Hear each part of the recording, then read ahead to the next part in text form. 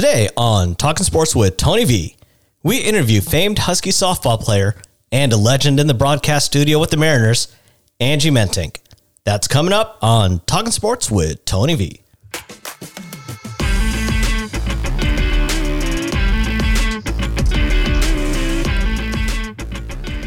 Welcome back to Talking Sports with Tony V. A special welcome to my Uncle Nino in the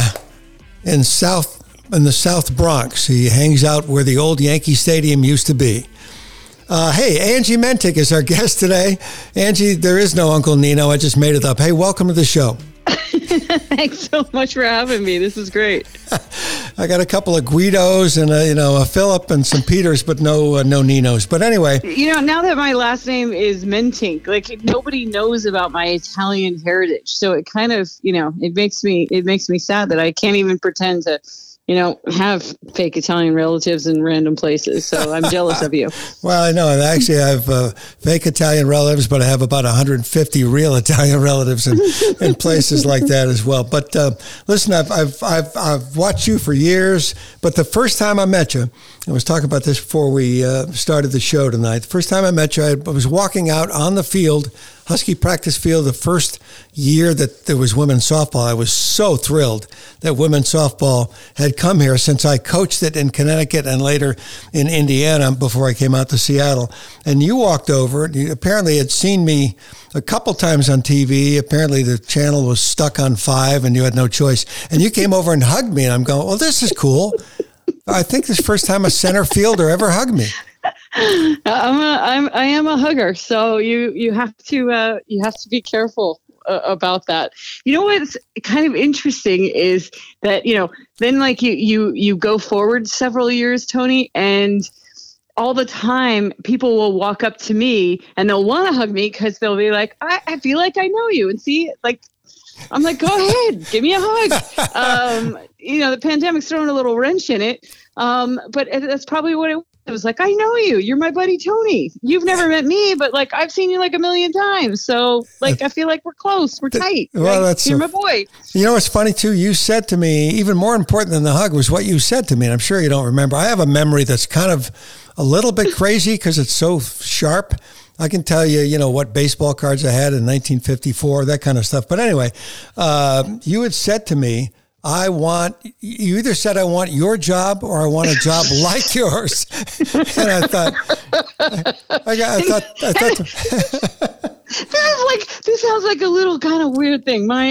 I'm Marzetta, you're Ventrella, and it's like I come and I give you a kiss, and it's like I'm coming after you. That's right. It feels a little dark, Tony. No, I know. Yeah. The only thing missing was like a '58 Cadillac, black Cadillac with 4 Italian guys in it. But anyway, and somebody in the trunk. But that's another story.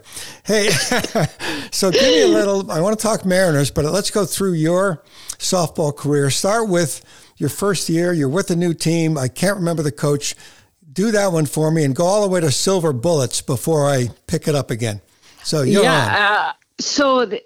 Wow. Okay. I'm one of 6 kids. And so scholarship money was important. I remember wanting to like play an instrument, and my parents were like, "You're not going to get a scholarship for playing the drums. Like, go out there and play catch." So I had gotten a scholarship to a junior college down in Arizona. It was a really good softball program, and they had won 3 national championships before I got there. So I won a 4th and a 5th with them. Wow. And cool. So we were really a watering hole for, 4-year programs, and especially something like the University of Washington, who's starting their first ever, softball team. So the pitcher, who was my roommate, Nancy Jackson Wagner, she became, and myself, the shortstop at the time, signed scholarships to play for the University of Washington. And that kind of was what Teresa Wilson, the coach at the time, sold me on. It's like, hey, listen, you guys get to come here and be the pioneers. You guys get to set the records. You guys get to set the culture. You guys, it's yours. You guys get to make it yours. And that was pretty attractive. That was pretty sexy. For 19-year-old me to think about, doing things the way I wanted to do them. And So came up here, and University of Washington didn't have a softball program. We went from no program to top 20 in the first year, top 10 the second year, top 4 the third year. I was coaching at that point with the program, and then we were ranked as high as number 1 in our 4th year of existence, also coaching that year. At the same time, I was playing for, you mentioned it, the Colorado Silver Bullets, the first women's professional baseball team in over 50 years, and that was fun. And Phil Niekro, the Hall of Fame pitching or manager, or the pitcher was the pitcher, but he was our manager. Wow. And Joe Niekro, his brother, was our pitching coach. And Johnny Grubb from the Detroit Tigers was our outfield coach. Cool. And it was just, I have bar tricks to last me the rest of my life from all of the time that I spent with Nuxie and all of these, bar promotions, barnstorming throughout the country playing for the Silver Bullet. Oh, so a lot of fun. And I remember that, if I recall, you made somewhere in the neighborhood of 20,000 and all the Coors Light you could drink. Is that correct? Exactly. That's right. And they didn't put it in my contract this second year. And I said, I'm not signing this until I am assured of all the Coors Light I can drink. I was like, did I drink too much last year? So you're not putting it in. It's like, no. We just assumed, we literally had like a Penske truck that was like full of, Coors Light. So they were just like, it's there, Ange. You're going to be all right. You were a shrewd negotiator way back then, I'm telling you. Hey, let's jump forward. And obviously Root Sports kicked off, and you were, I don't know if you were initially involved in that, but you certainly are. Between you and Brad, you guys are the ones that everyone remembers from Root Sports. I'm so old. I interned in college at Prime Sports. Oh, right. Yes, which became, Prime Sports then became Fox Sports Net. And then I actually worked for that. And then Fox Sports Net became Fox Sports Northwest, and then became Fox Sports Net Northwest, and then became Root Sports. That's right. Wow. So really, I've been with them since Prime Sports as an intern, and continued to work my way up. So I started working for them for free. The first year they were paying me, I think I made, was it $4,000? And then the next year, big jump to like $17,000. Oh, man. Yeah. And then I was just off and running. So that's for sure. And, and every bit of it, the funny part of it is too, Angie, you were good when you started, which is very unusual. You were being too kind. No, you were terrible. But you're kind. No. You were good because you were genuine. I didn't say that everything was in place, but you were genuine, and that's good enough for me, because I came out of a barbershop. I was cutting hair and became a broadcaster. And by the way, I still do a really nice haircut, any style that the kids want. Even if they don't want it, I can do it. So you've done play-by-play, correct? Mariner play-by-play? So I have done play-by-play, but I've done it for softball at the University of Washington. But this year, for the first time ever, I was given the opportunity from Mariners and Root Sports to be a color analyst for the first time. Mm-hmm.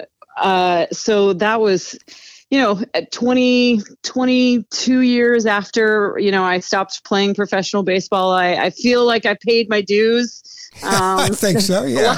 And finally got into the broadcast booth. I mean, I think a lot of my male counterparts usually, probably step into the broadcast booth 6 months later or something like that. But it was a nerve-wracking thing, but it was so exciting and so awesome.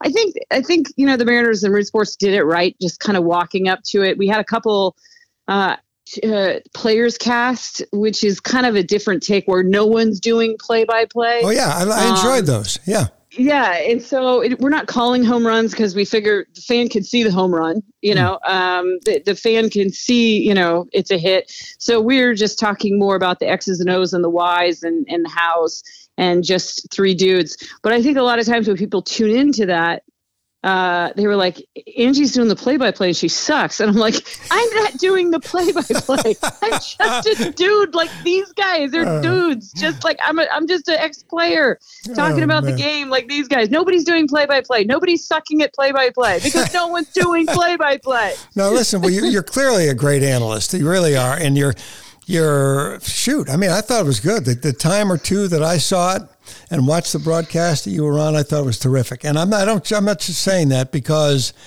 I don't give a ton of compliments. Actually, honestly, I give all compliments to everybody, but that's beside the point. I'm kidding. I'm kidding, Angie. You're so nice. But yeah, they kicked Mike Blowers out after we did a couple of those players casts. And then it was just myself as the sole color analyst with Aaron Goldsmith. Sure. And it kind of culminated in that. So that was really nice too, having sort of those more established roles and that night was a whole lot of fun. It would have been better if the Mariners would have won, but it was a whole lot of fun. Yeah, and you do have to kind of separate yourself from that, although it's almost impossible to separate yourself from the results when you're doing play-by-play or covering a team, but unfortunately, sometimes you have to. Hey, we got about 10 or so minutes before we let you go. I want to jump into, and by the way, I like Aaron. Aaron Goldsmith does a fine job. He's, relatively new, 5-6 years. It's hard to keep track. It just flies so fast. But, yeah, I like Aaron. He's talented. I've known Riz. All of them are. Oh, my God. All of them are. Oh, they are. That's what, Dave, and I've known Riz for 100 years, and Dave Niehaus, obviously, ever since day one when I stepped foot in Seattle in 1982. But anyway, okay, the Mariners, a good season. Scott Service, almost manager of the year and deserving possibly to win that, but certainly runner-up is okay. That leaves room for more. What's your outlook for, and I know it's impossible to tell what's going to happen. There could be a lockout. Right. There could be this and that, but what is your outlook? Will the team... are they going to get better? They're certainly not going to go downhill from here because I think Jerry's got him where he wants him. I do. I think, you certainly, and I'm trying to answer your question without sounding a bit cliche, but I think you have a talented, nucleus in place, and you started to see, what some of these things and these pieces, how they would come together and how they would fit. And, one thing I really like is, you have finally seen like a guy like JP Crawford take the reins just a little bit as a leader. And I think that this team's really sort of been lacking a leader because even though everybody looked up to, Kyle over at third base, he wasn't the guy that was going to go, hey, listen up, everybody. That just wasn't his personality. I mean, he was a leader because you liked the way he played the game and because of the way he did things, but he wasn't a real vocal leader. So I think it's been a role that this team's been missing for some time. But I think, you're going to have a problem maybe a little bit in the outfield because you're not exactly sure, is Kyle Lewis going to be able to be your center fielder? Right. I'm not really sure because you're going to probably have to bubble wrap him a little bit. Yeah, exactly. I'm not sure if he's going to be able to go out there and, bang around as your everyday center fielder. Yeah. But if he's not, is he over in left field? And I'm not sure you have a pure center fielder there, but I mean, Mitch was fantastic. I just think, you saw a lot of things. I think there's some gaping holes there in the starting rotation that they're going to have to address and fill.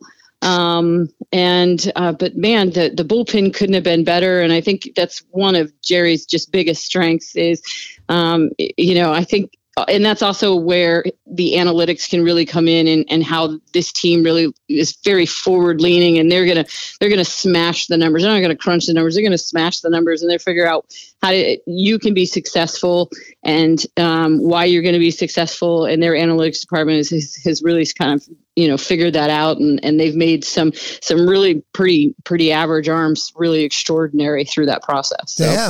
Let me ask you a question, Angie, about the game itself. And I know before I do that, how many pieces will it take to make this team not only a contender, but a playoff team that can go to the second level? When I say how many pieces, how many players? 3, 4, 5?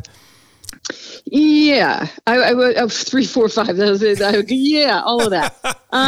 It always depends on the pieces you bring in. Sure. What do you end up doing at second base? I mean, I think that they're gonna put Abraham Toro over at third base and give him a go there. I think you figured out, Ty France can play first base for you every day. So, I mean, again, I really kind of. The big question mark is second. That's the biggest thing to me, and what you can get. And if you have to, back up, the vault, and the money vault, and open it up for that position, I'm kind of okay with that. And then decide if you really do need to go get a center fielder, and because you have so many other outfielders, if you could maybe move some of those pieces, and again, you've got to go get a couple starting pitchers, because I don't think, even though they've got these talented pitchers that are really ready, first of all, they're not going to be able to come in and take the bulk of a season like that. There's just like no chance. And then 2, they're not going to be, successful out of the gates like that. That would just be crazy for anybody to think that they're just going to come in and dominate. I mean, Felix didn't come in and dominate. Nobody does. You just don't. And so they're going to take a couple years. So, you've got to have some people in that starting rotation that are going to be a little bit more game ready. So, yeah, I think 4 or 5 but the time is right, because all the pieces around those positions, Tony, are ready to go. Yeah, no, there's no doubt. It's just a matter of who's out there and who's available. I was listening to Jerry on the radio the other day talking about creating relationships as you try and recruit these guys and not recruit, but, as you try to lull them in and get them in and sign them. It's pretty much the same as recruiting in college without the money jumping into the way. It's all about relationships. It's about their opportunity. Do they like the Northwest? Do they think the team's a winner? So there's a lot of ifs out there, but at least one thing is true. There's a lot of hope as well, especially because the other teams in town, at least to date when we're recording this, there's not a lot of hope. But that's the way it is. It's up and down, and the Mariners are up right now. And it's one of the few times since I've been here that they are the only team that's up and that the others are down. So, it's just the way it goes. It's the way the cycle works. Last couple minutes with Angie Mentink. I want to ask you about women's roles in broadcasting. When I first started in the 70s in radio, you very seldom saw any women covering any team at any level in any media. Very few in the newspaper, none on the radio. Nobody in television. They couldn't get in the locker rooms. It was ridiculous, a complete shutout. And then all of a sudden, you began to get women stars in sports that started to get noticed, like Chris Everett in tennis and Billie Jean King and people like that. And then 1 or 2 into broadcasting. Next thing you know, there was the big controversy of women in the locker room back in I think it was in the late 70s. Yeah, late 70s. And now, frankly, I'm not that comfortable in a locker room looking at men with a towel. No one is. No, I mean. Well, I wonder if out of the pandemic, like how does anybody ever go back in? It'll be interesting. Right. And frankly, I don't think it makes a difference. The whole idea was when newspaper was king, before radio and TV did much, the newspaper people had a relationship with the players, almost more than they should have. They covered up for the players and vice versa, and they were buddies. They drank together, they did everything together. And then, of course, but it's the idea that you get more out of a guy emotionally when he's just lost or won a game is BS. I don't think it works that way. So it's no. Well, look at tennis where they bring them. It seems like every single day, like a tennis player, and I'm not talking about the getting into the mental issues. I'm talking about tennis players all over the place, men, women, everything. Are so emotional, and they've been bringing tennis players for years. To speak to the media at large. So the emotion is always there after you play sports. And the bottom line, even back in the late 70s, Tony, it was all about it's about equal access. So it wasn't, I always say that, it wasn't about letting women into the locker rooms. Right. It was really about the men refusing to come out. That's a good point. That's a good point. So, it's like, the women didn't need to be in there. No one needs to be in there. They don't. but whoever, whatever the access is, everybody gets the same access, because otherwise, I can't do my job, as well as you can if, you're allowed to talk to them and I can't. Absolutely. And I'm trying to talk to him as he's running to his car. It's just impossible. So yeah, I kind of always make that point. And so it'll be interesting. So many things have changed through this pandemic, and I really do wonder if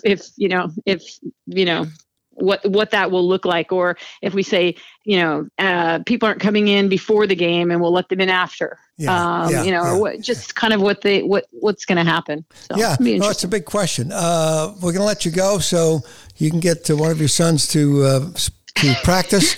And I will say this, I want to hear more of you on whether it's play-by-play or color or both. And I know obviously you'll do what you want to do and what they have you do. But I am looking forward to another season of watching you and listening to you. And you have a great off season, Angie. Let's do this again sometime. You've been a terrific guest and a great friend.